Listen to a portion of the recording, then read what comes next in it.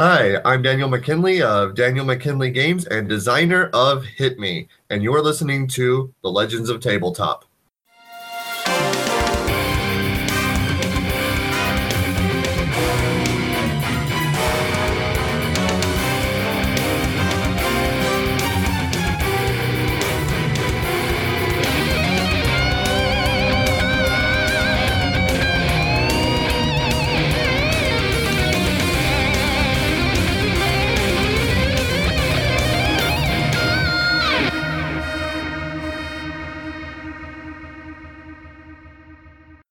Hey everybody, thanks for tuning in and checking this out and or listening later. You would think after 2.5 years I'd be pretty good at this, maybe. So I will say that this is the live stream for the podcast. So if you're listening to this later, you already know that. And maybe I'll just edit all this shit out because I'm rambling, but that's fine. But thanks to Danny for coming on again. We had you on about, I guess, over a year ago now for Excavate when that was on Kickstarter. Yeah, it must have been. I think it was Gamma of 2016, I want to say. I think it was like right after RenCon because you like just launched the day of RenCon, I believe. Yeah, that was it. That was the day. So it was right after RenCon of 2016. So that was October-ish or November. That's when I launched it. Yeah. You're all dressed up in your dinosaur hunting outfit. It was pretty cool. Yeah. Yeah, when I had the excavation hat and I had the vest, and that was actually my dad's photography vest. It worked really well for the theme of the game. Yeah, no, definitely looked good. The new one. So I ran into you again this year at RenCon again, ironically enough, and you had a couple of new games to show. How was RenCon for you? Did you have a good time? Oh, RenCon was spectacular. I wanted to go make sure I went back. That's one of 2 conventions that I go to each year. I actually bumped up my schedule down to 3, and that's one of the 2 local conventions, and then I only have 1 big convention I go to as well. So, yeah, it was spectacular. I was really impressed. I ended up playing an RPG, and I'm not a big RPG player, but I ended up playing a prototype. And the guy's name is not coming to me right now, but he made 7 Seas. I don't know if you know that one. John Wick, yeah. Oh man, he's an amazing DM. Yeah. I truly enjoyed a 4-hour prototype of an RPG. Was it the wrestling one? No, I heard about that one though. The wrestling one sounds amazing. I mean, I would totally be part of it. No, this was like a Wild West one where he did some really great techniques of developing characters. They had relationships between the characters, and I was just kind of the comic relief guy. I was a drunk that would just kind of show up and be annoying, but it worked really well. It was beautiful. So, yeah, I enjoyed the convention. And then other than that, I was just trying to promote games. I think I only played maybe 2 or 3 board games there. I played King Domino, which I decided to buy it. Cool. Which I bought since then. And I want to say I played I bought Escape, Curse of the Temple. It was on my list of ones to buy. So, love that one. Nice. I spent all weekend playing board games. Yeah, right? Yeah, I got to try Terraforming Mars there. I played Shogun. Shogun. Which I wound up buying because Isla Games had it, and they had it for a while, and it was like $100, and I'm like, I don't know, like the theme is me, like I love it. I have like the video game version, which I guess is based off of that. I guess the Total War series. So I'm like, I don't know if I want to pull the trigger, and then we played like 2 turns, and I'm like, I'll be right back, and I ran over because they had it. I'm like, hey, put that behind the counter. I'm gonna get it when this game is over in like 4 hours. Oh, I love it when that happens. That was me with King Domino. I ended up playing it in their library, and I walked up, and they were like, "Oh, it's only $18." And I was thinking, well, my local store is probably going to get it. Just hold it for me. I'll be right back. Yeah. Ran to my car. I was like, all right, I'll buy it. Like, darn it, that was a hard sell on me. I think I bought some clear meeples too. There's a guy who sells the components, and I forget where they're from. But I bought Field Pro. Oh, was it? Oh, Probably. Yeah, no, he does some great stuff. Yeah. I'm assuming. There might have been other people selling components, but I know he had a bigger booth upstairs with nothing but components. Yeah, that was the one. That was the one. I mean, I couldn't give more thumbs up. Of course, as a game designer, you gotta have. I have like shelves and shelves of just pieces of stuff. Like no purpose to them whatsoever right now. But Right. yeah, stocked up on meeples and blank dice, and yeah, That's cool. good times. I had Andrew on middle of December. We were talking about Arizona Game Fair that he Uh-huh. puts on up there in Mesa. Are you coming out for that one, or is that one not on the schedule? Oh, when is that? It is February 9th and 10th, I believe. Ooh. 9th, 10th, 11th. I could pull it up. I have to edit all this out then, I guess.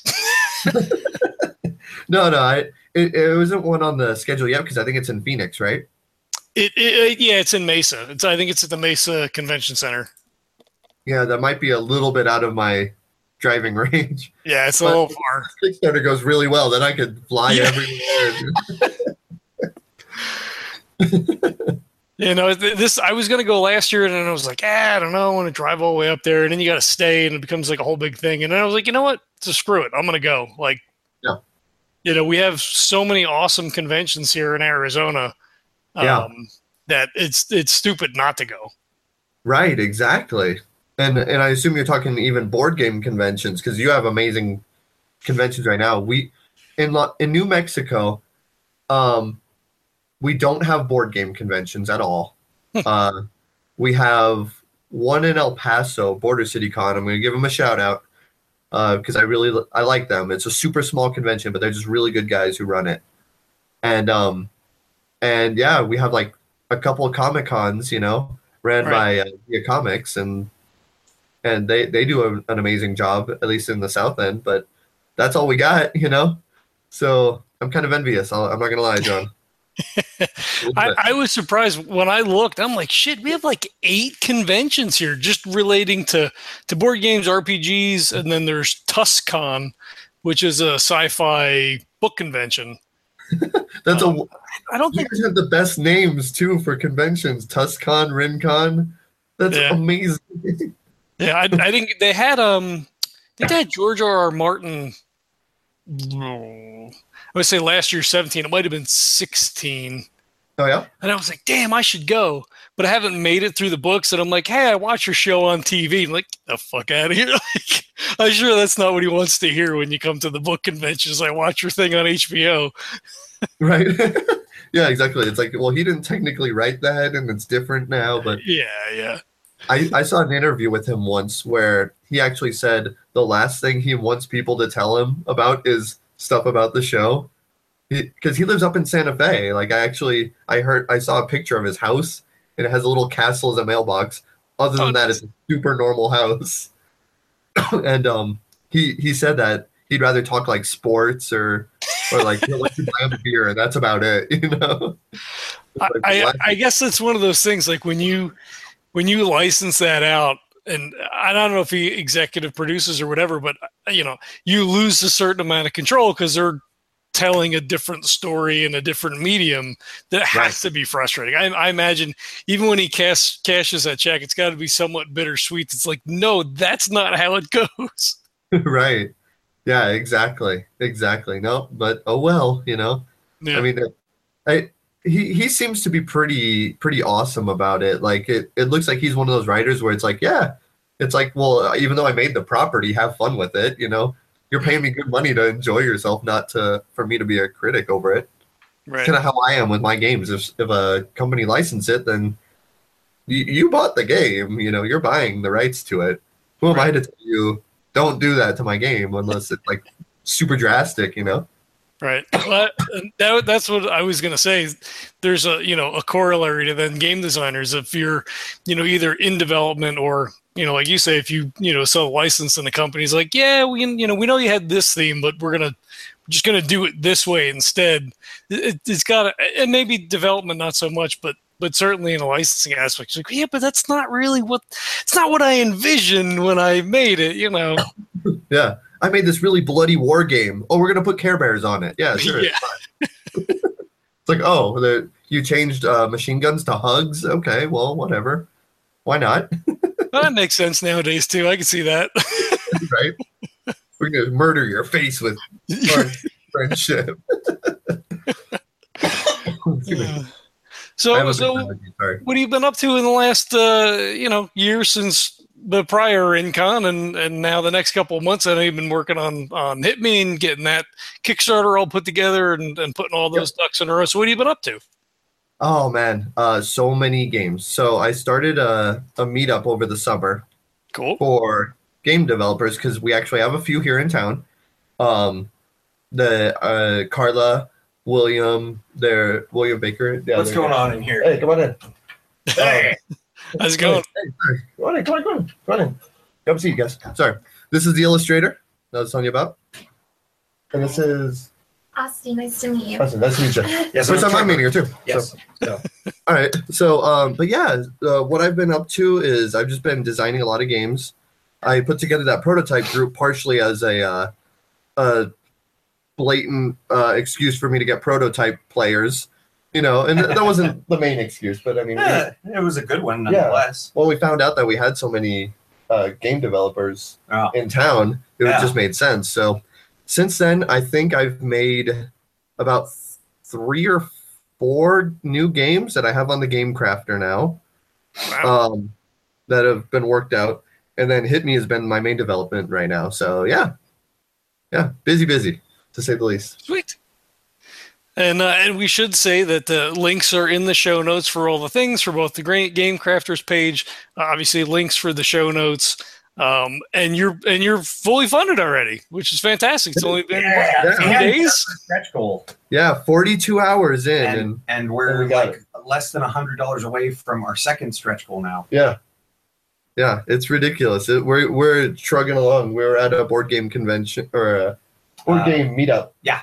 Last night when it hit funding, and I'm sure the owner was probably super annoyed by us just yelling, "Woohoo! Everybody party!" There was much rejoicing. Yeah. Yay! So it was good times. Awesome. That's cool. Well, let's talk about the game a little bit. So, Hit Me is the name of the game. Why don't you tell us what's it all about? Okay, so Hit Me is the name of the game. I see it's coming in. Sorry. Hit Me is the name of the game where you are comic book characters in a comic book style fist fight, punching each other in the face. That's the main concept. It is a press your luck game. So if you played blackjack or any other push your luck games, Yahtzee, whatever, you know how the basics of this work. And that's why we call it Hit Me, is because, blackjack, hit me, I want another card. Yep. That's how the basic mechanism of it works. So what's cool is you start off with, everybody has a deck of cards. It's called their life cards. And there's a deck of cards in the middle called the hit cards. And they all have the same back, but you start off with these 12 cards, which are pretty simple. As you're playing, you draw from the hit deck. That's it. Yep. You want hit cards to punch each other in the face. Hit cards are good. If you get trips, those are bad. Those might make you bust. And whiffs don't actually do anything. There's a couple of whiff cards. Other than you send a message, you can put it intimidatingly in front of other players. You don't do anything unless you have specific characters. Right, unless you have specific characters or some expansion add-ons. And then so what happens is, as you're playing hit cards against other players, pressing your luck trying to get more and more hits, while hopefully not getting trips, the more hits you get, the more cards they discard from their life decks. Well, their life decks show how much life they have. So in a 2-player game, there's 40 cards. You have 20 life each. If Trevor here and I were playing and he made me discard 2 or 3 cards, well, then that goes into a communal discard pile along with all the cards that were played. The reason all this matters is because the cards in our life deck, way better than the ones that are in the starting deck. So as more damage is being dealt, the game starts accelerating. I call it communal deck building because in a way, you're rebuilding that same deck. Once the deck runs out and the 12 cards, then you reshuffle it and continue from there. And then all those awesome or horrible cards get shuffled back into the hit deck for you to continue to punch your friends in the face. Yep, even more and more. So that's the basis of the base game. So yeah. And explain that a little bit. So the starter deck has like basic cards. Should be like a hit ×1, a trip ×1, where the life deck's going to have hit ×2, hit ×3, blocks, and some of the other things that are going to, amp up that action as you get, lower and lower in life. The stakes get higher and higher. Yeah, exactly. And one of my favorite cards that I have a couple copies of, we have hit ×3, So you're seeing like hit times 2, hit times 3, so it's gonna start bumping up. But then you see a trip times 2. And everybody immediately, as soon as they see that go into the discard pile, you go, oh no, oh no. Because now you can no longer wait till you have 2 trips there. If you have 1 trip, you're like, oh man, there's one of those in there. I know it's in there. How dare you do this to me? So Nice. yeah. So 3 trips will end your turn. So it's like bust on blackjacks. It's like hitting 22. Exactly. So that's kind of where the push your luck comes in. You see 1, you're like, oh, I'm good to go. But then once you get a trip times 2 or trip times 3, you're like, oh crap. Do I want to push that? Because then if you trip out, all of the hits that were dispersed then go to you. So first, 4 hits on the table, you lose 4 cards right out of your deck.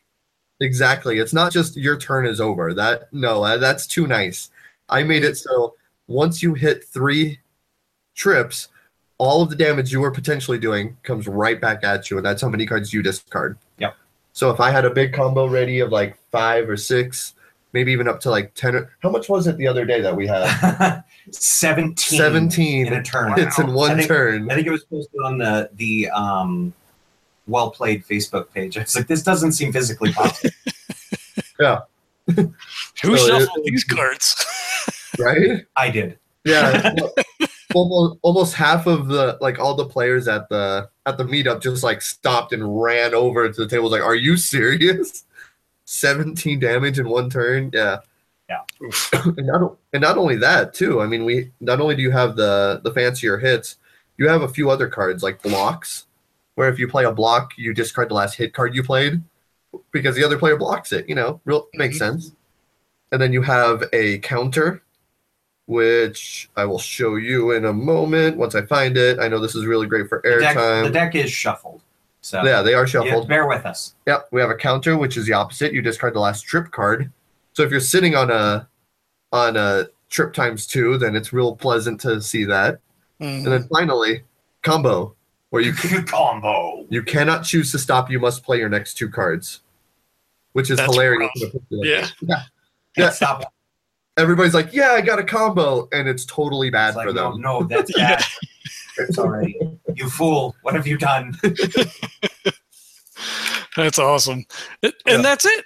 And play goes around the table, and you'll flip cards until you tap out, and then people will take that damage. They'll discard cards from their life pile, and play goes to the next person until there's 1 person left standing. Exactly. Or woman. Woman. True. Yep. Absolutely. Right. Yeah. No. As long as there's 1 player left with life remaining, it's good. Or as we found out, 5-year-old. Yeah. Last 5-year-old standing. Who was talking mad trash the whole time. Awesome. You gotta start him early. He did 7 damage to his dad, and I was like, "Do you know what you're doing?" And he just looked at his dad. He's like, "I'm gonna jack you up." I was like, "Really? Dude, you're 5." It's like you gotta look at him and go. Yeah. What you don't know is that kid goes home and plays Halo and is just on air like, I'm gonna this and that. Right. Exactly. Thank you. There you go. And he would have better reflexes than me, probably too. Probably, right? Yeah. The hand-eye coordination. No, those kids lit up when they saw how the game worked, and they played it like 3 or 4 times. Yeah, at least. It was great. And I heard them murmuring to each other. It's like, "Dad, can we buy this? Can we buy this?" He was like, "Yeah, we can't buy it at this moment, but we'll back it." Well, and that's a beautiful thing about Kickstarter is because the campaign is now already funded. It's basically a pre-order system, so you're guaranteed that you're going to get the game. Mm-hmm. Now we just wait until the 31st when the campaign finishes, and then we get to hit print. Yeah. So at this point, it's like the beauty of it is even if you don't have the money right now, you can always back it, and then it won't charge until the campaign finishes. At which point then it'll collect the funds and stuff. And actually, there's even like a 7-day grace period. So if you're like, "Oh, I don't get paid until like 2 days after it finishes," it's fine. Just go back it and don't miss out because you could be a part of history, the sweeping the nation. It's cool. Yeah, it plays in a 5 or 10 minutes. I can see the kids being like super into it because it has like the old '66 Batman, the pow kind of like that sort of graphic. imagery with it, which is and it's bright and it's colorful. Like, it's simple, but it works for what it is. It's it's a filler game. So somebody's late to the D&D session, or like, hey, I'm going to be there in 10 minutes. Boom, you whip it out and play 2-3 games to hit me while you're waiting for somebody to show up. You throw it in your backpack. Like, I love small filler games because you could take them anywhere. You just stick them in a cargo pants pocket. You stick them in your book bag. I carry around, I call it my man bag. I have a book bag or knapsack that I take with me everywhere, and usually it's full of games. So. Right, that's my trunk. That's my man bag. Gamers know nothing about man bags. What are you talking about? Yeah. There's probably hit me in there, right? Yes. Double sleeved. I'm not an animal. That's cool. And you've got the base game is the 40 cards and the all that stuff. But already with even like when the Kickstarter started, boom, we've got 2 expansions ready to go. So you want to tell us about those? Sure, yeah. So each expansion, there's the League of Just Us, standard comic fare. There's no copyright stuff in here, but I'll show you whatsoever. Anyway. Both expansions, the League of Just Us and the second expansion, the Marvelous Expansion. Expansion. Yeah. They all have colored hits, whiffs, and shields. And the way they work, it's kind of showing up with the sleeves. Yeah, green. Now, the way they work is they just work like hits or whiffs, hit times ones, like any other hits or whiffs if somebody else draws it. But if you draw one of your own color, it adds a hit to it. So it benefits the player that has it. Also, they shuffle into your life deck, so you have more life, so you can play it a little bit longer. Now, your shield is like a one-time big nope card. If Trevor was dealing damage to me, like let's say 15 damage in one turn, once per game, I flip it over, prevent all the damage. It's a one-time use, but that's your survival. It's just that, like, and that's what happened last night. Was someone had 17 damage, and all of a sudden he's like, "Yeah, I'll stop there." And the guy went, "Oh, okay, I'll use my shield." And just like stared at him. So it's my turn next, right? And then he went on. Yeah, it's just like, oh, ouch. Right. Nice. You get 4 sets of those per expansion, and each expansion you get 4 characters. Right. I have the math if it helps it show up better on camera. Oh, that's okay. I'll just read them off. The League of Just Us has Amazonia, which if you're a Magic the Gathering player, like the scry technique kind of. That's kind of what she does. You look at the top 3 cards, you can choose any of them to discard, which is awesome, and you put them back in any order. And so I've seen people, if they have like nothing but trips, they're like, okay, cool. They put it back, like, your turn. It's like, wait, what? Like, why would you? Like, I don't know what you're doing here. Then we have Beefy Dude, who's the big bovine. The bovine of iron. Yeah, the bovine of iron. Because some people have a man of steel. We have a bovine of iron. And him, simple 4 trips to bust. Oh, did we show Amazonia? Oh no, I don't think so. There we go. Yeah. So there's gonna be an audio version and a video version as well. Awesome. Yep. So for audio listeners, you need to watch the video because you're missing out. Right. Because it's not like the character illustrator is here or anything.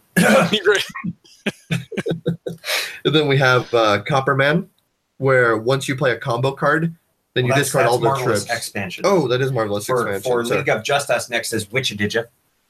Yep. Our Indiana Jones Batman hybrid. Then we have Bull Hockey, who's a magician throwing cards, who doesn't miss. So the whiffs turn to hits, which is awesome. For him only.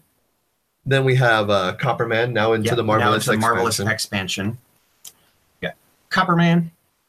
So when you play a combo, you discard all your previous trip cards, which is pretty awesome. Commander Kokomo, which is kind of like a frat boy military guy there. Yep. He's once per game, you get an additional shield. He has a vibranium frisbee. Then we have Angermang, where he's awesome. He seems entirely overpowered. If you draw a hit times 3, it's doubled. It becomes a hit times 6. Nice. But there's only 2. And then finally, Blue Stealer, where anytime he gets damage, it's -1 hit. Who's kind of our Hulk and Wolverine, respectively, Angermang. And there's a promo. Yep, and then we have a promo character, Deathlake. The water with the wine. There's no mark with the mouth. And then his once per turn, on any turn, you can choose to discard every card you've played and restart your turn, basically. Well, and then the League of Justice also comes with a promo. The Crybanite. My favorite card. A trip times 3. It's just, it's a fail. Yeah, instant fail. It's so beautiful. So yeah, those are the base character expansions, and we just announced an all-female pack. Yeah, which that's the one I've been waiting on. Yeah, there is Girl Power, Lighthouse, Necronomica, Black Mambo, the dancer, yeah, and the Professor, yeah, and they're gonna be an all-girl pack. We're still playtesting, and the wording is going to be a little bit different. But generally speaking, if you want to see it, I just updated on the Kickstarter page, and I'll be doing that as well. So yeah, a lot of expansions planned, and we have more planned in the works right now as we hit certain stretch goals. We're going to be announcing more and more characters, more abilities, more accessories.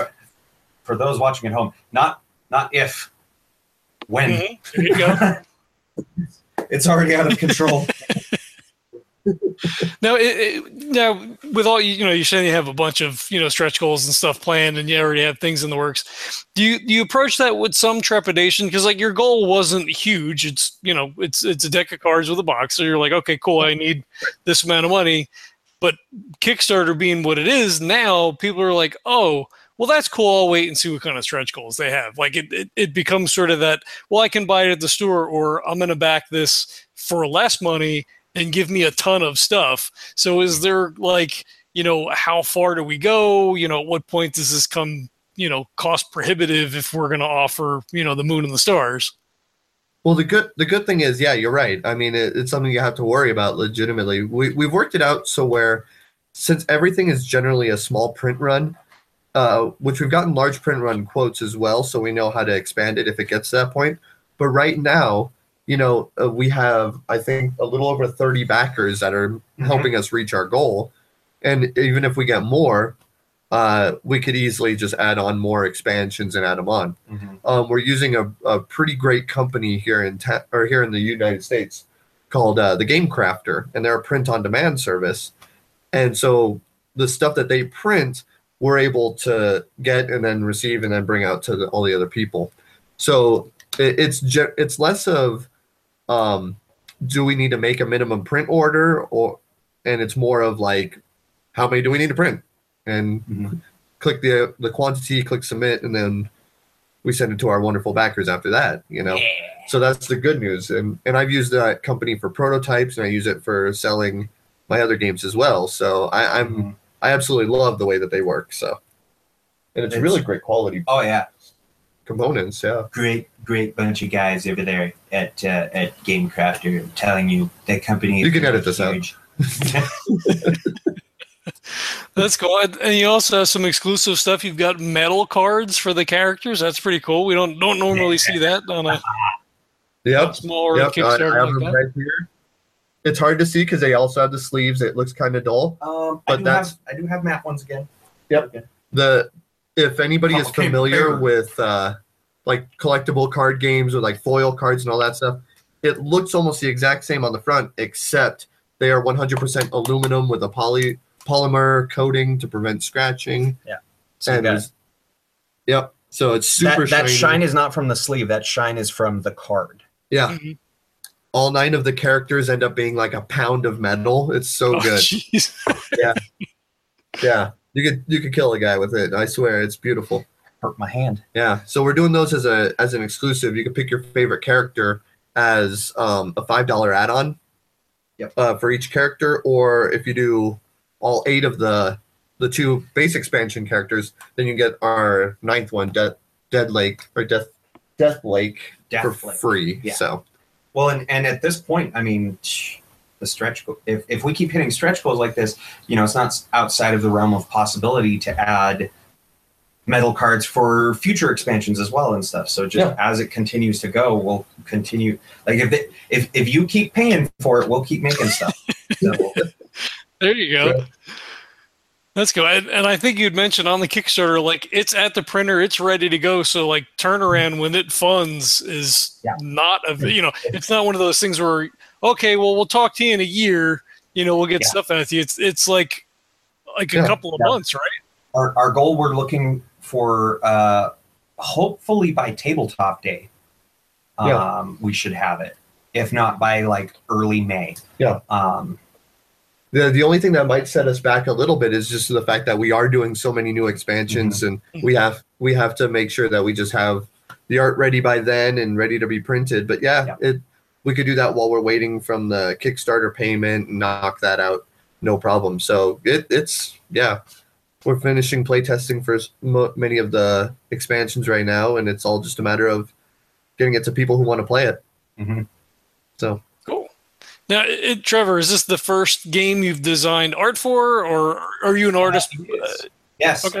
No, I grew up loving comics, watching comic book cartoons. I work at a comic book store in Las Cruces here.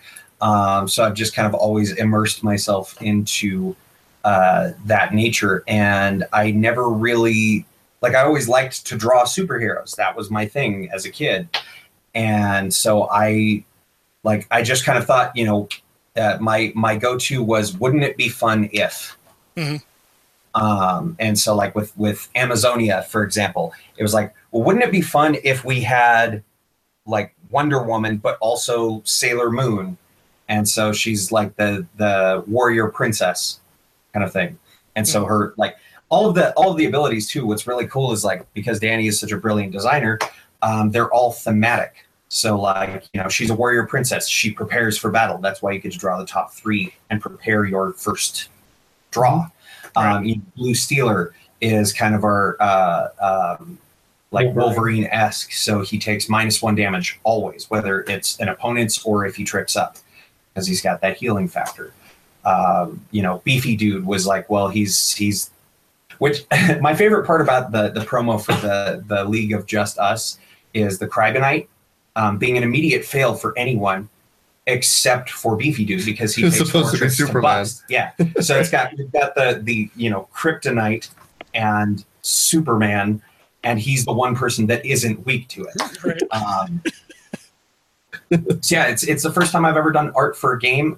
Most of my drawing has ever been just boredom. Yeah, boredom, doodles, things like that. I actually have the original cards with me, and it was something that I decided early on that I believe in our game enough that I did not pre-sketch. I took a Sharpie and blank white cards and put ink to paper. And so there was no mistakes, just happy accidents. So nice. Every single one was if a line goes out of place, that's it. It's there. And then I fixed it all. And yeah. And then you do. And fix them all. Yeah. That's funny. Cool. Yeah. Is there anything else going on with the Kickstarter that we should bring to the table? I saw you had an exclusive tier at $100 to get all the bells and whistles, which I saw were sold out. I was like, damn, that's sweet, because that was the best bang for your buck, right? It's $100, but you literally get everything. Yeah, and that's one of the things we didn't mention about that pledge level is we want to say thank you to our super backers. And so as we unlock stretch goals, you don't pay a penny more. Yeah. It's we're going to send you all dead. Extra expansions. So right now, if you went a la carte and added everything, it comes out to $75 plus the $3 shipping. 80 now with the new expansion. 80 with the new expansion. So 83 when you add the shipping. And who knows, within the next day, we could have another expansion. So just, the add-ons keep adding up. Yep. But with the super backers, it's $100 flat, not a penny more, because you got in at that level. Yep. And not only on top of that, we had an idea for a couple extra things we could throw in. It's how can we really make it worthwhile to the backers? Mm-hmm. And one of the ideas that we came up with is, well, why don't we sign stuff? Yep. I personally don't like signing things, but I will. And if people think that my signature is value and not devaluing their games, then sure, that's my appreciation to them. I probably won't sit and sign every card, but I'll certainly sign whatever you want me to. Unless they replace every card, then I might, The running gag is Danny will tell people, I will happily deface and drop the value of drop the value of your game by signing it. I tell them, and then I'll bring it back up by adding mine. So we'll balance. And then on top of that, we're thinking, well, what else cool could we do? Because at our job at Zia Comics, we both demo games consistently, and that's one thing that we're really proud of. Is I'm a teacher as my full-time job, and then I teach games as my part-time job, and I love it. And so we're thinking, well, if we really want people to understand the game and have a good time, our super backers will do a Google Hangouts with you or a Skype call, Facebook Live, whatever, and we'll teach you the game. Easiest for them. Yeah.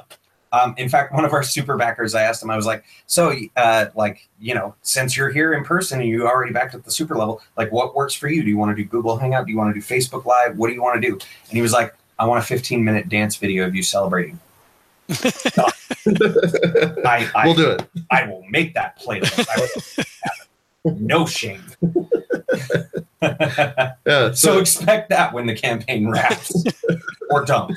Yeah, we are considering adding a few more super backer levels. We're not sure yet. At some point in the campaign, but and of course keep an eye out if there's enough demand. Which I mean, it seems like we have possibly one more. Hint, hint.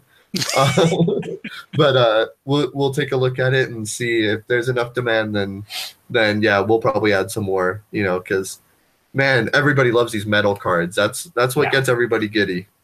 Is slamming down chunky metal cards. Mm-hmm. Yeah, I think at Rincon you just had like scraps of paper right at that point. Like I don't think you had any of that stuff ready to go. So it's cool to see them, in print. Yeah. Yep. Yeah. Make use of that cardboard. Yeah. If you ever opened up a booster pack of Dice Masters, the little protective rules card that it was blank on one side, that's perfect for prototyping. Yep. Right. So, Sharpie and a Dice Master card. Yep. Trim it to fit in the sleeve. It works. They give us free prototype cards. What's not to love? There you go. Right. Now, have you considered uploading any of the stuff to Tabletopia? I think that's the name of it, where you can go in and virtually play, all different games. I don't know how complex that is if you have to know the coding and stuff. I downloaded Tabletopia. I don't have any experience trying it. I downloaded it and then I did not open it yet because then I bought and downloaded Tabletop Simulator, which I've heard about before. And so I worked my way through it for about 4 or 5 hours just trying to find a way to upload it. So I believe, if I'm not mistaken, you can go to Tabletop Simulator, search for Hit Me, and be able to download the base set and be able to play it for free on there. So if you have Tabletop Sim, go get it. I'm pretty sure it works. I had one comment that just said broke, and I don't know if they were broke. If the link was broken, if they think the game is broken, I don't know. So, I gotta go. Context. Yeah. When it comes to comments. Yeah. So I'll probably go email him and see what happened. But if it's like an uploaded file that maybe missed out, then I can fix that. So, but yeah. Cool. Yeah, I've looked into it to play games, and then it's get everything all set up, and I'm like, screw it, I'm gonna do this later, and I've never actually followed through and played anything. Yeah, it was hard for me because that's one of the few situations where I've seen this game take a half hour because I couldn't get my microphone to work, so I'm typing the instructions on how to play it to one person at a time, which they've been awesomely patient. And then I like just grabbing one card and then flipping it over and putting it on the table is about a 30-second task sometimes, Yeah. Because you pull too long and you have the whole deck. And it's like, no, don't put it back. And you're right. Figuring out where everything is. It worked, and I'll probably still be doing more demos too for anybody who wants to try it. But it was something else to do. So it sounds to me like what you're saying, Danny, is though the Tabletop Simulator version is free and playable, it's better to have a physical one. Yeah, it takes about 30 seconds to set up the physical one and about 2 minutes to play. So, $10. That's the price of lunch. Skip lunch for a day and play Hit Me. That's your Starbucks right there. Yeah. No, that's half a Starbucks right there. Yeah. Inflation. It's a venti-sized version of Hit Me. You're right. You should put that on the Kickstarter. That's awesome. It's a venti-sized hit card game. Oh, why don't you call that No. the box? You can get the venti box. The venti Oh, Now that's you guys work at the comic store at least part time and demo a bunch of games. What are your favorite games to play? okay. Very differed. We are extreme. So we do sometimes shows between us where we're arguing over top tens and Yeah. other games. Personally, on Zia Comics YouTube. at the store, I love playing Happy Salmon. I think that's one of the funnest games to watch people play and run around the store. And my boss gets mad at me because sometimes I knock over product, and it's so it's so wonderful. I like demoing timed games and like stuff like Flatline, Fuse. Yep. Any of the escape room ones. I love showing those to people. Escape. Well, but like personally, not even necessarily the ones you demo, because you if I remember the question, you said what kind of games do we like to play, or was it more like No, play like at home if you get a chance to play at all. home games? Oh, okay. Yeah, so not demo related. What kind of games do you usually play? Euros, which is ironic because that's completely different than. I mean, I do like push your luck games. I do like I don't see it. deck builders, but yeah, Euros are probably my tried and true. I can play a good Euros stuff on and that game. abstracts. Abstract strategy, yeah. And lately, you've been doing a lot of Legacy. Oh yeah, I play so much Legacy games. It's ridiculous. it's almost sad now. It's like why are you buying all these games to enjoy and tear up? It's like you don't understand. It's a real thing. It's beautiful. Yeah, this is literally what I ask every time. He's like, "Yeah, I got Charterstone." I mean, if you want me to come over and tear up your cards, I will. I guess. I will convince him. Yeah. To tear up my cards. For me personally, it's a lot of storytelling games. Mice and Mystics is one of my favorites. Ashes, Rise of the Phoenixborn, also really good. I'm Also a big storytelling fan game. of Plaid Hat games right now. Like that's kind of my jam lately. I also like scenario-driven games, like the Ninja Turtles one is pretty high up there. Second only to Hit Me. I'm shameless. So I tend to do like a lot of storytelling, RPG in a box kind of games, because that's what I like. I kind of I came into this through improv for years and years and years. I did improv and acting and all that stuff, and then through finding out about like RPG style games, storytelling games, I came into board games and was like, oh, there's so much out there, because it's been what 6 years now, because we're in 2018, to just kind of like see that it's more than Clue and Monopoly. Yep. Yep. There's a huge world of games now. Like I grew up playing Parcheesi and all that kind of stuff. Millborns, and it's like, what board? Like, what are these things now? Wait, you don't play Parcheesi anymore? I mean, I have a good set over there. I haven't played Parcheesi in probably 25 years. If you want a really good roll and move game, I'm going to tell you right now. If you want a modern good roll and move game, I really like Rattlebones. Personally, but if you want a good older roll and move game, either Senate or the Royal Game of Ur, and those are like two of the oldest games, but they're so fun. I think they officially said that Ur is the oldest game. Senate is Senate 3500 BC, I believe. Yeah. So didn't have dice invented, You so you roll roll sticks. Nice. I love it. Yeah. And for audio listeners, we don't usually talk in stereo like this. It's You're right. kind of weird. It's like we're finishing each other's sandwiches. I was not going to lead into that. He left you. He left you. That was an underrated pitch, man. That's like you go for a high five and they look at you and go, no. It's like that hockey. No, The guy sitting on the bench and he goes to like high five the guy and he doesn't look at him, so he looks at his fist and he bumps his gloves together. Right. Fine, I'll high five myself. I just picked up Through the Desert for Christmas. I pre-spent Christmas money. I picked up that and something else. I remember what I bought. I think I got the expansion for Eminent Domain. Oh, nice. Right. Or Seth one Jaffe, of them, anyway. Yeah. Nice. I got a chance. Through the Desert's fun. Yeah. Did you get the new one? Or the older one? I did. I got the one from Z-Man Games, the reissue. Oh, I am envious. So about a year ago, there was like a clearance sale. I won't say what company it was, but it was a board game company doing a clearance sale of they were doing a bunch of used games, and they weren't their product. It was a completely different companies. They're like, we just had these old games in the warehouse. We have shelves. They need to be empty. Yeah, exactly. So they threw a picture of a bunch of cool games, and one of them was Through the Desert. I was like, okay, I'm there. I'll order it. So I ordered that bundle, and I got Through the Desert in the mail. It was missing the board. Oh. And I contacted him. I was like, so I kind of know where this is going to go, but I just want to say, if you find the board, can you throw me a message? But they're like, dude, we don't even produce that game. I'm sorry. They're like, but if we find the board, we'll keep you in mind. But if it's not in the box, there's no way it's anywhere around here.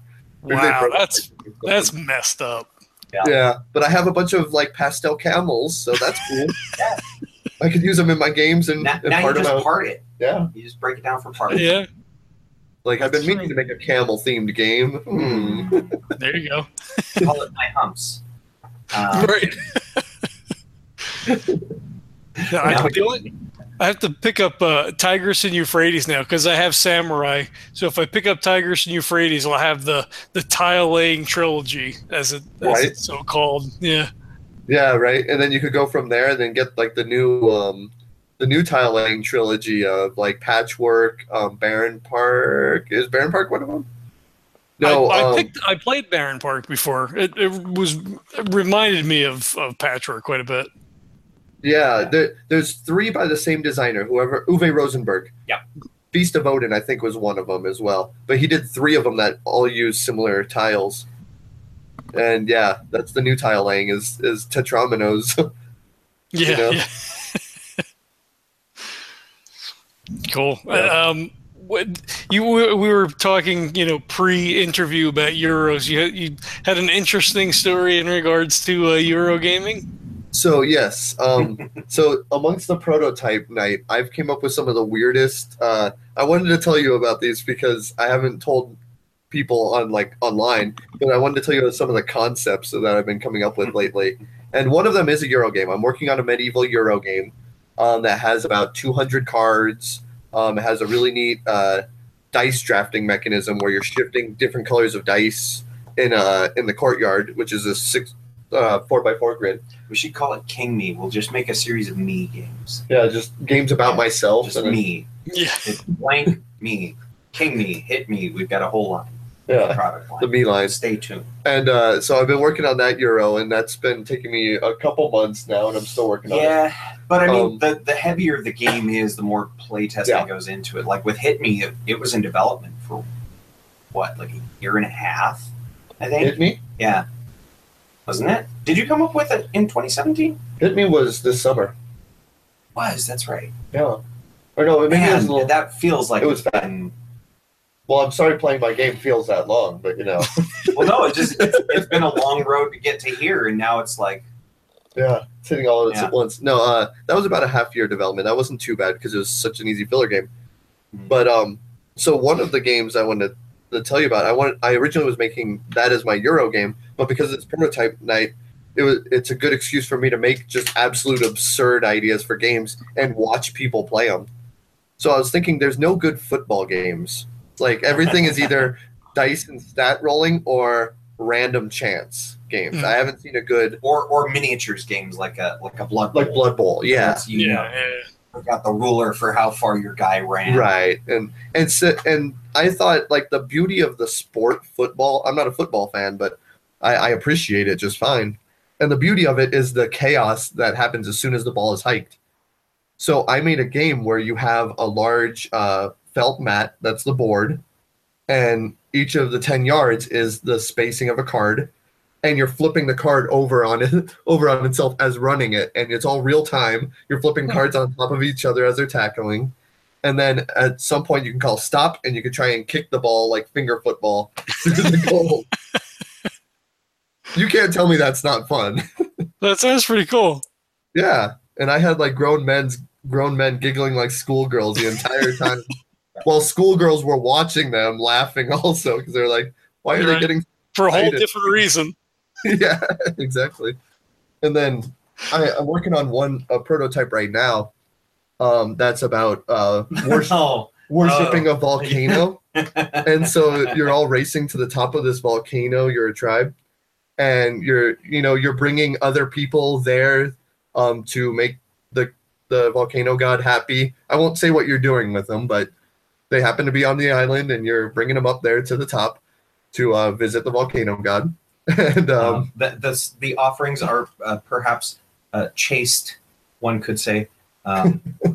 Yeah, and so yeah, it's like such a ridiculous game, and I built a 3D board for it that's basically a bunch of box lids, and they're like nesting, and they overlap on each other, and the corners that overlap everything, that's the spaces of the board that you're climbing up. So it has a really cool 3D mechanism to it. You literally build like a tower out of like Russian nesting dolls. They just stack on top of each other and make this like cubic volcano. Yeah, cubic volcano. That's a good way to say it. Yeah. Hey, I just came up with the next name for it.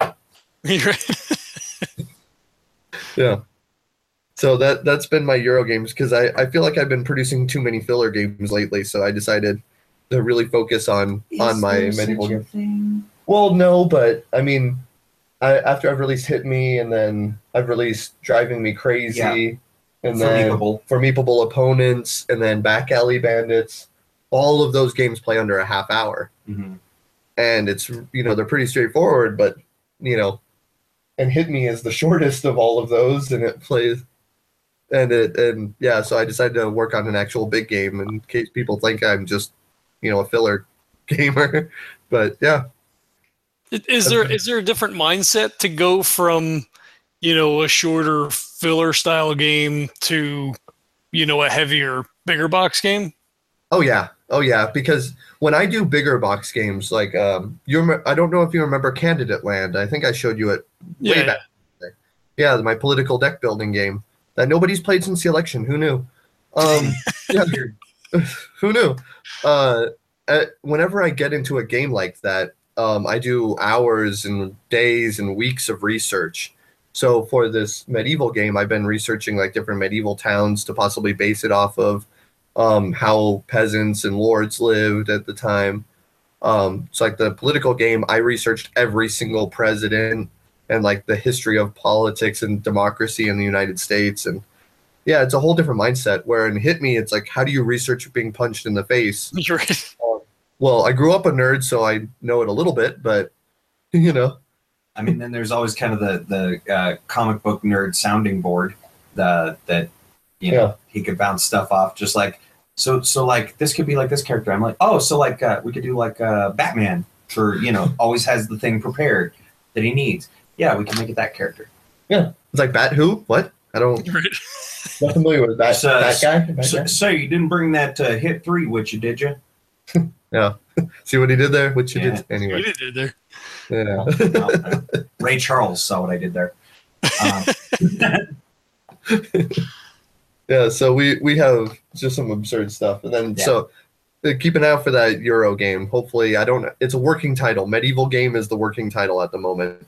I don't actually have a name for it, but until I convince him to go with King Me. Yeah, there you go. We'll see. Yeah. That's cool. And I think at RingCon you said you'd sold a couple of games since the last time I talked to you. Yeah. So that was the other filler. Was Tie Dice. Tie Dice, yes. Gotta talk about Tie Dice. The first one I'll talk about is I sold a pack of abstract games that by themselves, like, you would have to spend like $20 or $30 for, and it was a real quick, simple game that didn't have like beautiful pieces or anything like that. It was just more of a concept, but the games themselves were really fun, and I made a series of 5 of them.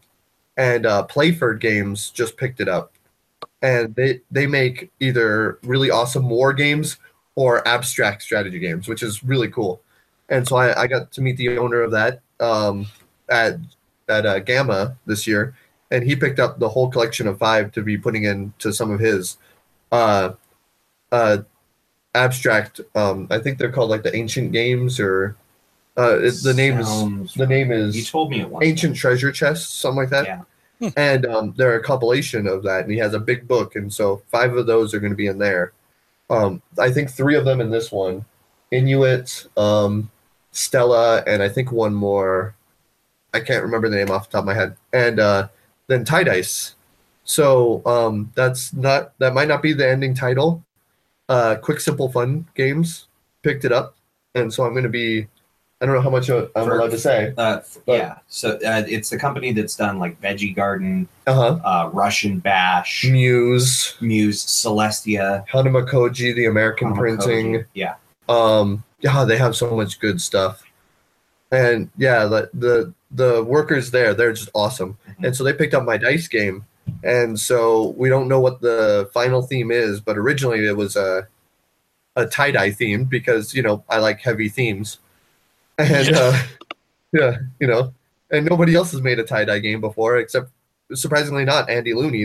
He is not, which really surprises me.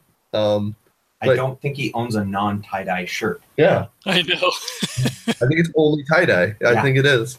I've never seen him without tie-dye, so I gave a copy of that to him at Gamma this year. I was like, this is a token of appreciation. You guys are awesome. So who doesn't love a good game of Flux? Yeah, right. And so, they're going to be printing that hopefully sometime this year.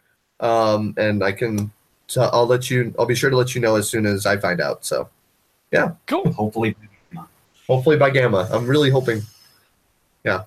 Well, that's awesome.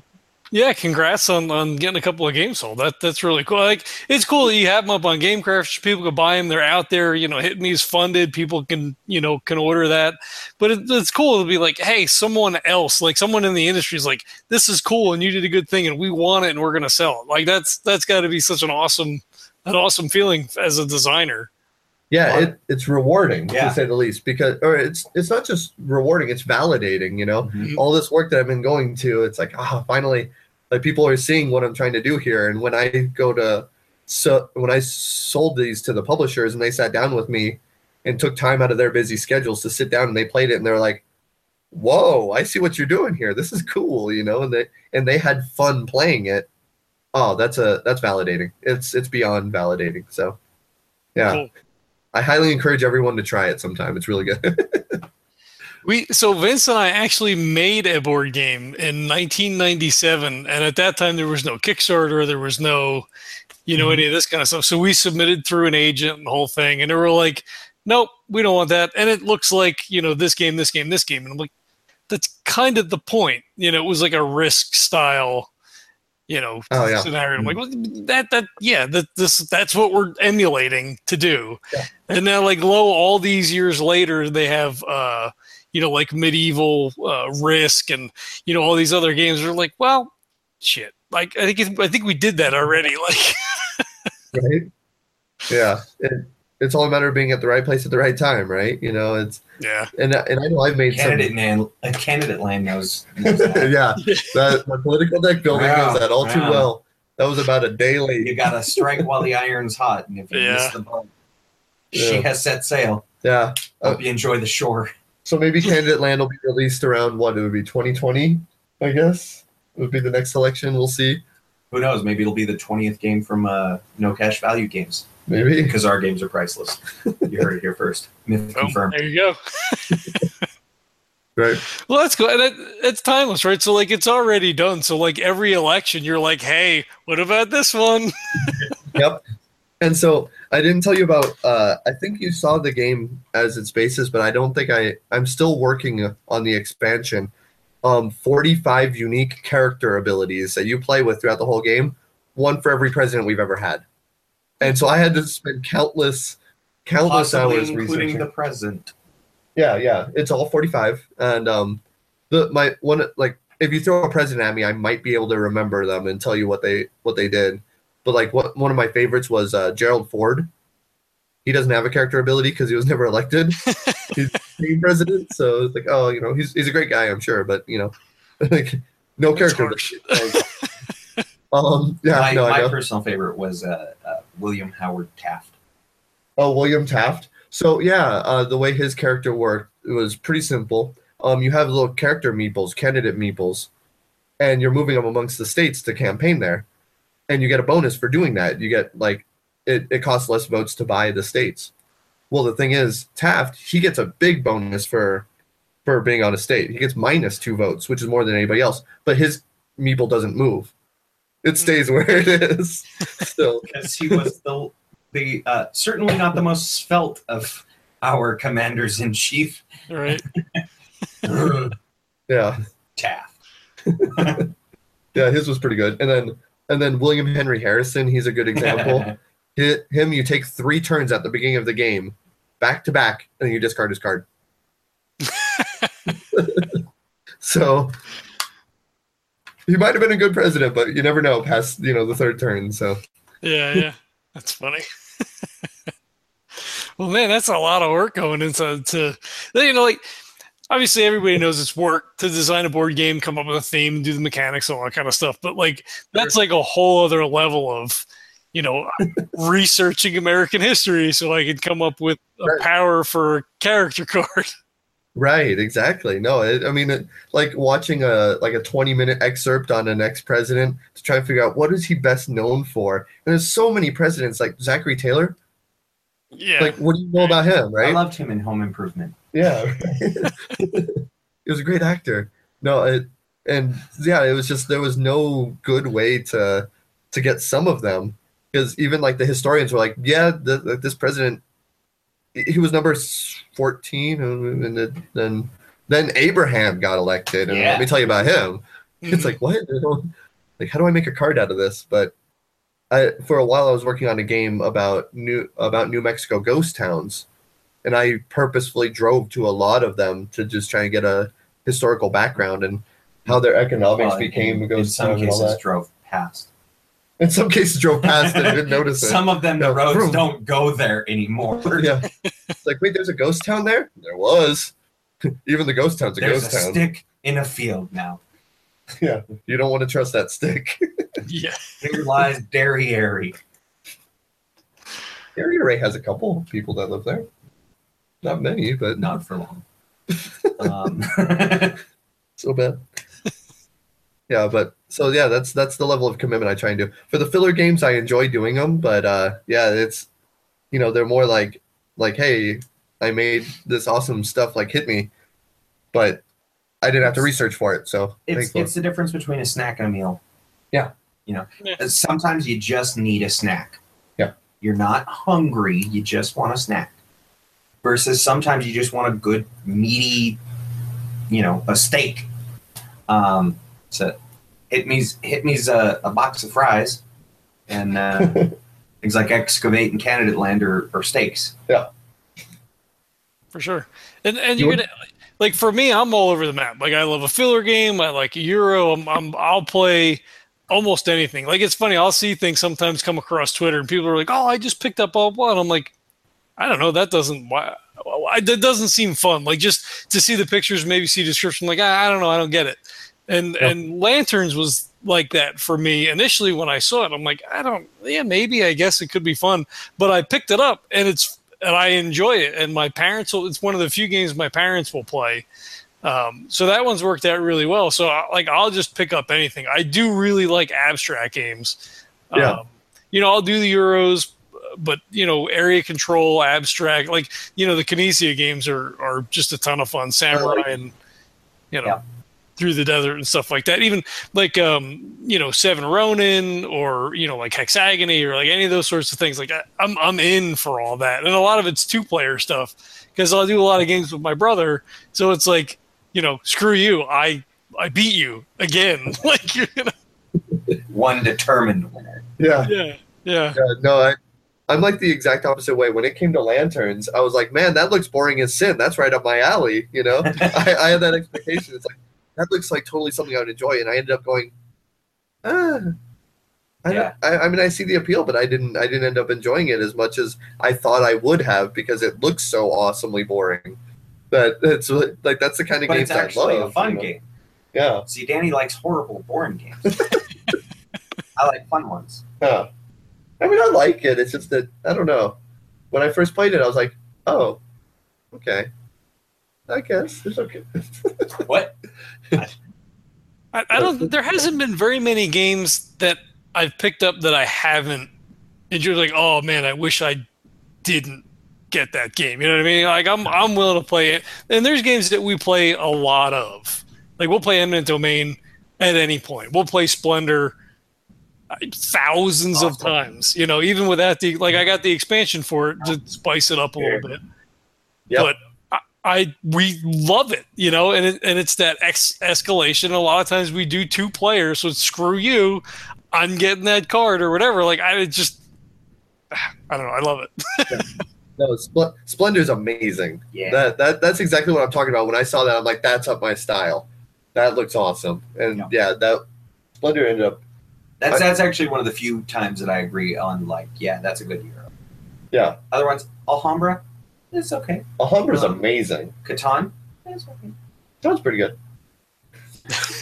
All lies! Well, have you guys played Century Spice Road, and how do you feel that it compares to Splendor? Do you like it as much, not as much, the same? I haven't played it yet. I want to, though. Have you heard of Century Spice Road? It's basically like the next level up of Splendor. Okay. I've heard the name. I haven't actually seen anything about it yet, but I've heard it mentioned. We've actually gotten 1 or 2 requests for it in our store, and so it's like maybe, I don't know. Yeah, I'll probably end up buying it. I can probably vouch for it because it looks really good. Yeah. It's like it's a gamer Splendor, like because Splendor is pretty gateway. But this is the next level up. So. Yeah. See, I did not enjoy it as much. No? I played like twice at a con, and we just, the first time I was like, okay, we're trying to figure it out, and then we played again. I'm like, I felt like I didn't have enough agency in the way that the game worked out. Like with Splendor, like even, if someone takes the card that you want, you're still working towards like, okay, you're always trying to work for like 2 or 3 different cards. I felt like in Century Spice Road, you had less of an ability to do that because you're always changing this thing to something else, and it just didn't hit it for me. But I would totally play it again. Yeah. Do you think it was just because you liked Splendor so much that it overcomplicated it, or do you think it was more that it was trying to do too much, or it was just fiddly, or? I didn't think it was extra fiddly. I mean, it wasn't. I don't know. I don't think it was any. I mean, it's more complicated maybe than Splendor a little bit. I mean, but like by degrees. It's not like, oh my god, I don't understand how to play this game. But so you start with a card that you can play that'll give you 2 yellow cubes, or you can play a card that will allow you to pick up your other cards that were played already, and there are cards that will come out that will give you 3 yellow cubes or 4 yellow cubes, but there's only a couple, and almost all of the other cards change cubes into other color cubes, and I felt like you didn't have enough agency to be like, okay, I play this card so I can get a green. There might be one, but like there's only one, and if someone else bids to it and takes it, you're never getting that card. So your only ability to get a green is to change your other colors, up the scale or down the scale to get what it is that you need. So it bugged me. Did it seem slow then? What's that? Did it seem kind of slow then? Is what it sounds like. It wasn't wasn't even that it was necessarily slow. I just wasn't able to do the thing. It's like, okay, well, I can do 2 cubes again. I can do 2 yellow cubes again. It's like, okay, now I have to change it, which is fine. Like that's, the way that the game runs. But I felt like I wanted to be able to collect more of different things as opposed to, okay, I get 2 yellow cubes again. Right. Or I try to trade those up or down. Yeah. If you want a good game about trading, And if you don't care about the theme, get Bazaar. It was an old 1960s game by Sid Saxon, and the whole game is you have 2 cards that tell you different kinds of conversions. So you could trade like 2 green tokens for 2 white, a red, and a yellow. And then on another card, you might be able to trade 1 yellow for 2 red. And then another one, you could trade like a blue for 3 green. And you're sometimes you'll actually trade more for less because you're buying these trade cards, and the most efficiently you do it is how you get points. So if I buy a trade card and I have 1 token left over, I'm going to get way more points than if I had 3 tokens left over. And I would get way more points if I have 0 tokens. If I buy it exactly, then that's what's cool about it. So that's what I suggest looking into. I think another company has it picked up right now, but I don't remember which one. So Bazaar, Bazaar, like the like sales a trading place. bazaar. Yeah, not like trading. Right. Yeah, Bazaar, not bizarre. yeah, Cool. yeah. That's a good one. From what it looked like, it seemed almost like Century Spice Road was kind of like trying to do that, but more gamery. Yeah, So. that's kind of what it sounds like a little bit. Because ultimately you are purchasing cards that are worth, points, and some of them are worth an extra. They get a silver coin, gold coin, depending on where they fall out. So it sounds very similar to that. Yeah, it probably is, honestly. So now I'm gonna have to research it more. You got me thinking about games again. I didn't do no such thing. You're always thinking about games. Huh? I said I did What's no that? such thing. You're always thinking about games.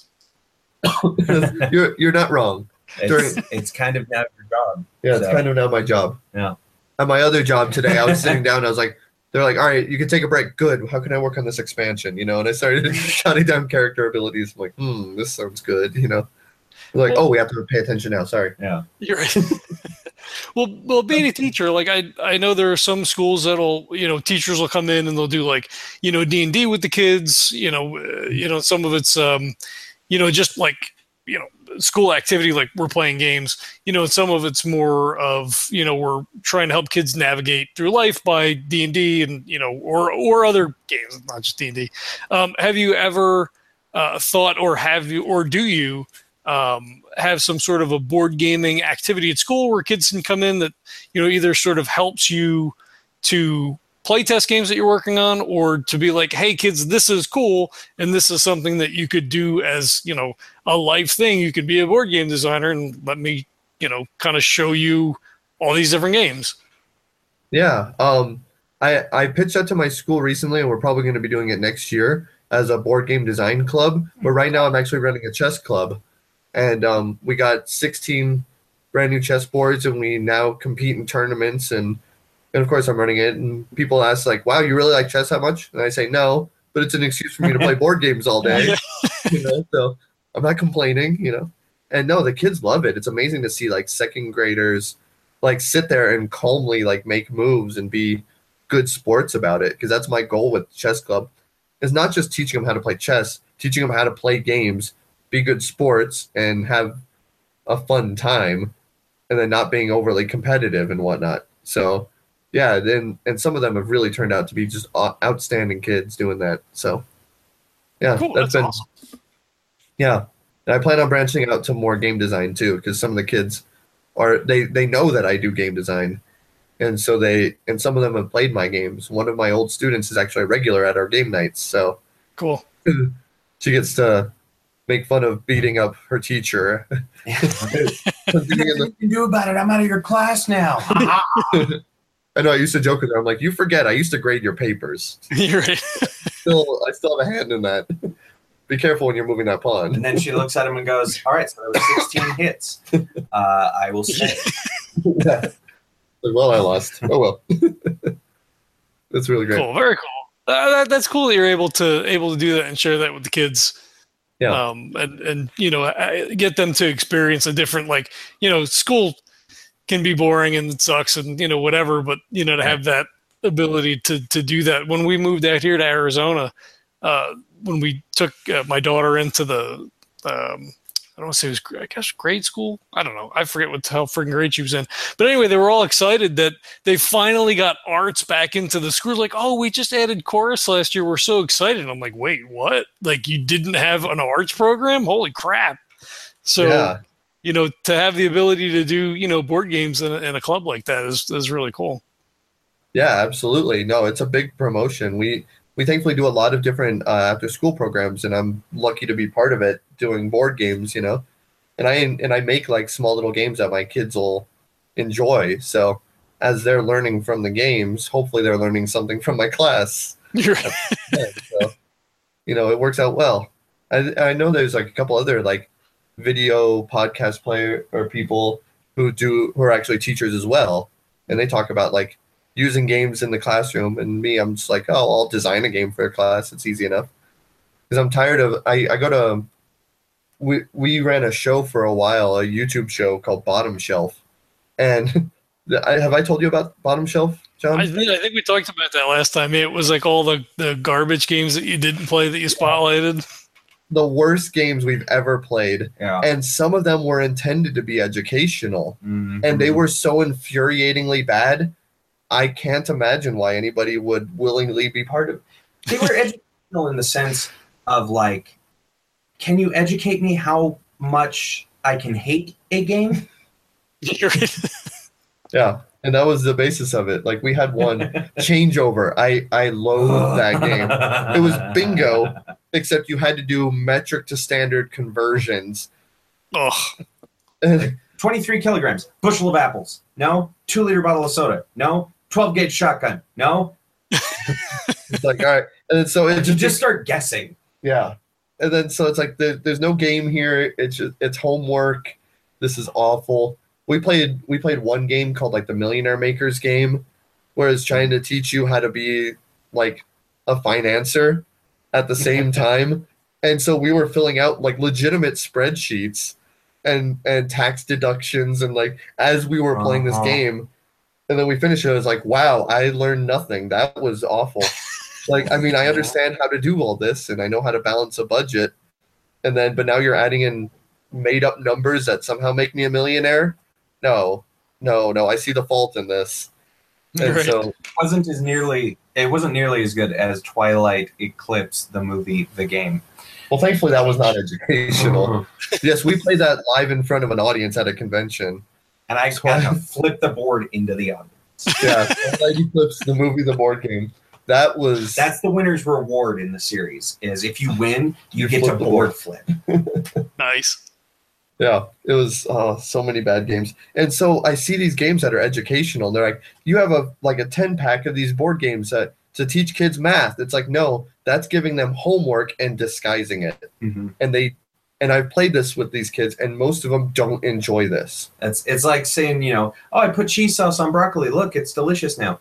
It's at the end of the day, it's still broccoli. Yeah. Like, why don't you just give me the cheese?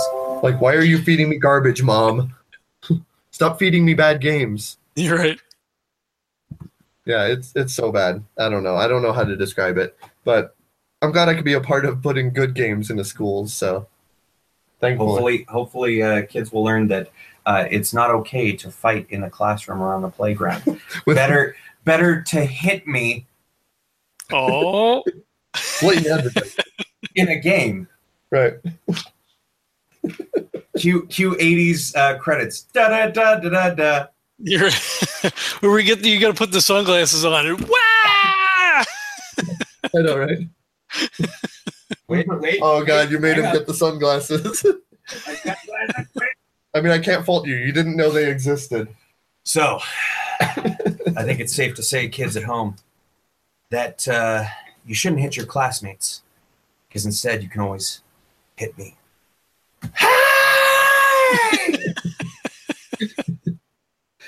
So what's fair use? Can I use like 3 seconds of that riff, maybe? I don't think "hey" is copyrighted. The word "hey." Well, no, I was going to throw the guitar riff behind that. Oh, there you go. Yeah, you probably could. I have a piano back here. It's not plugged in. It'll work. I think you can get away with the opening riff. I think usually like 5 seconds is the threshold. Something like that. So, I hope so, because I use music occasionally in the actual place. Excellent. There you go. Oh man, shit. I apologize. I hope this has not become your weirdest interview because I'm guessing it's pretty close. You mean that No, wasn't? this is good. This is what we do. It's just essentially hanging out and bullshitting and talking about whatever's going on. So, it works. I told you how amazing this guy is. This is a great podcast. I love this. Yeah. Well, thank you. I appreciate that. Legends of Tabletop. Yes. Okay. Correct. I want to make sure I had it right. Yeah. Because I did put a post on social media of us filming for the interview. Yeah. On the Well Played Facebook and shared it through all the other stuff.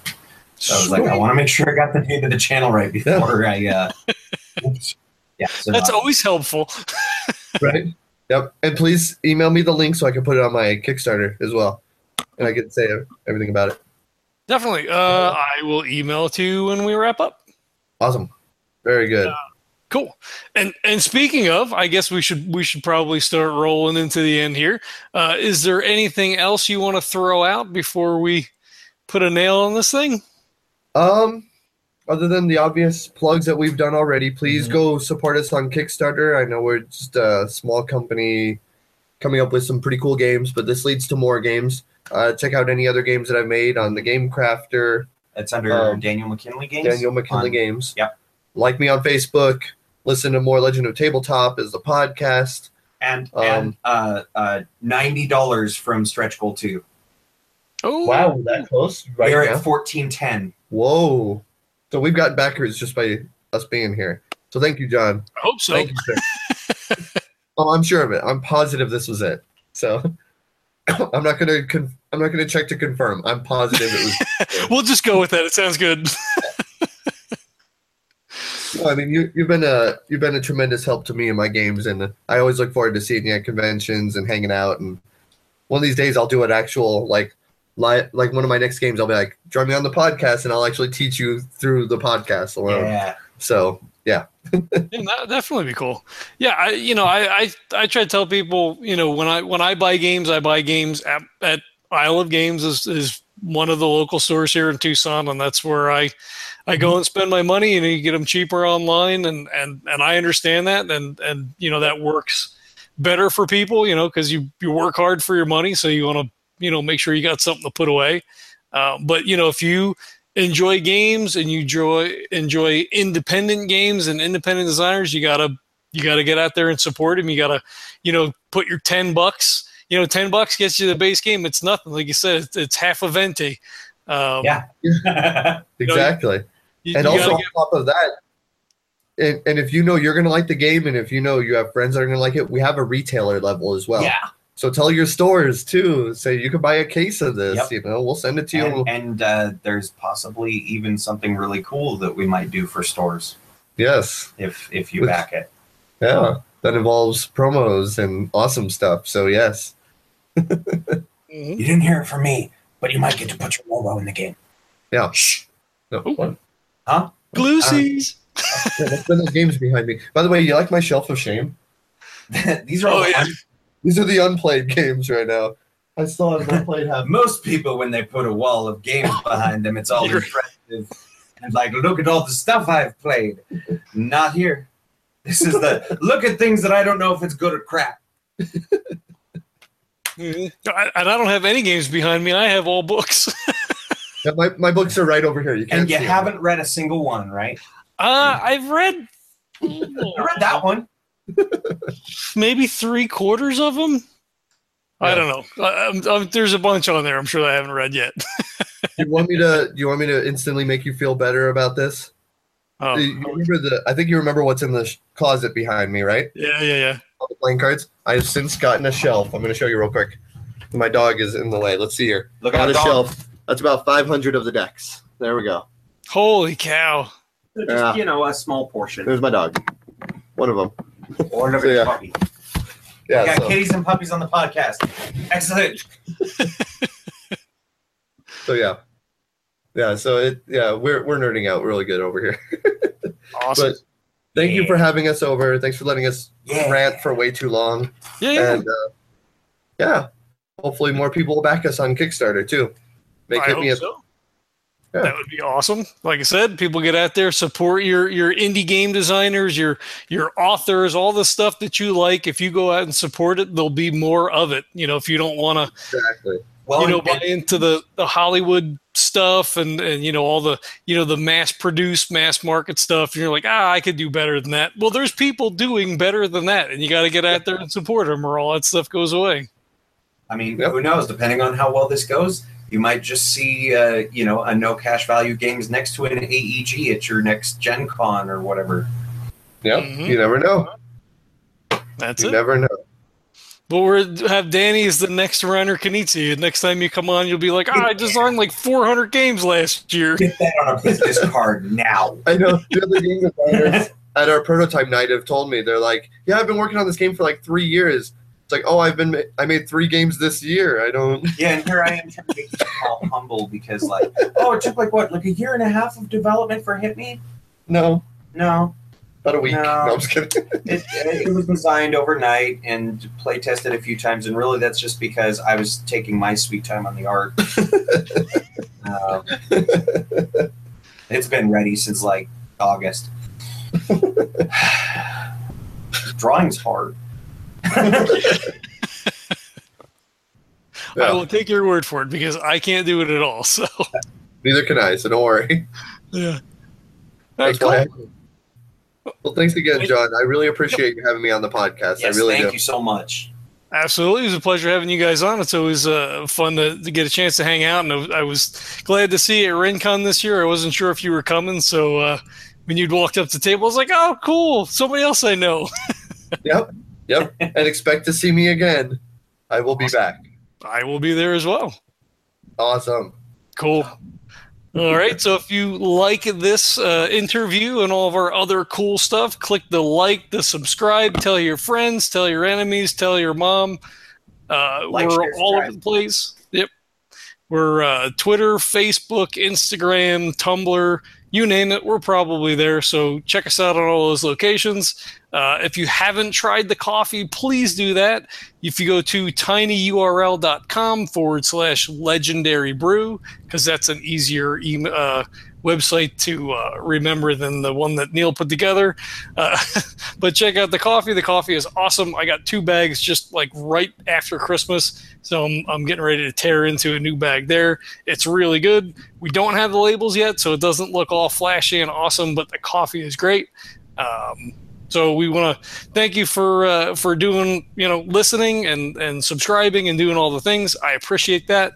And thanks for checking us out, and we'll catch you next time. Thanks again. Bye-bye. This podcast is a proud member of the Legends of Tabletop Broadcast Network. For more gaming-related content, please visit www.legendsoftabletop.com.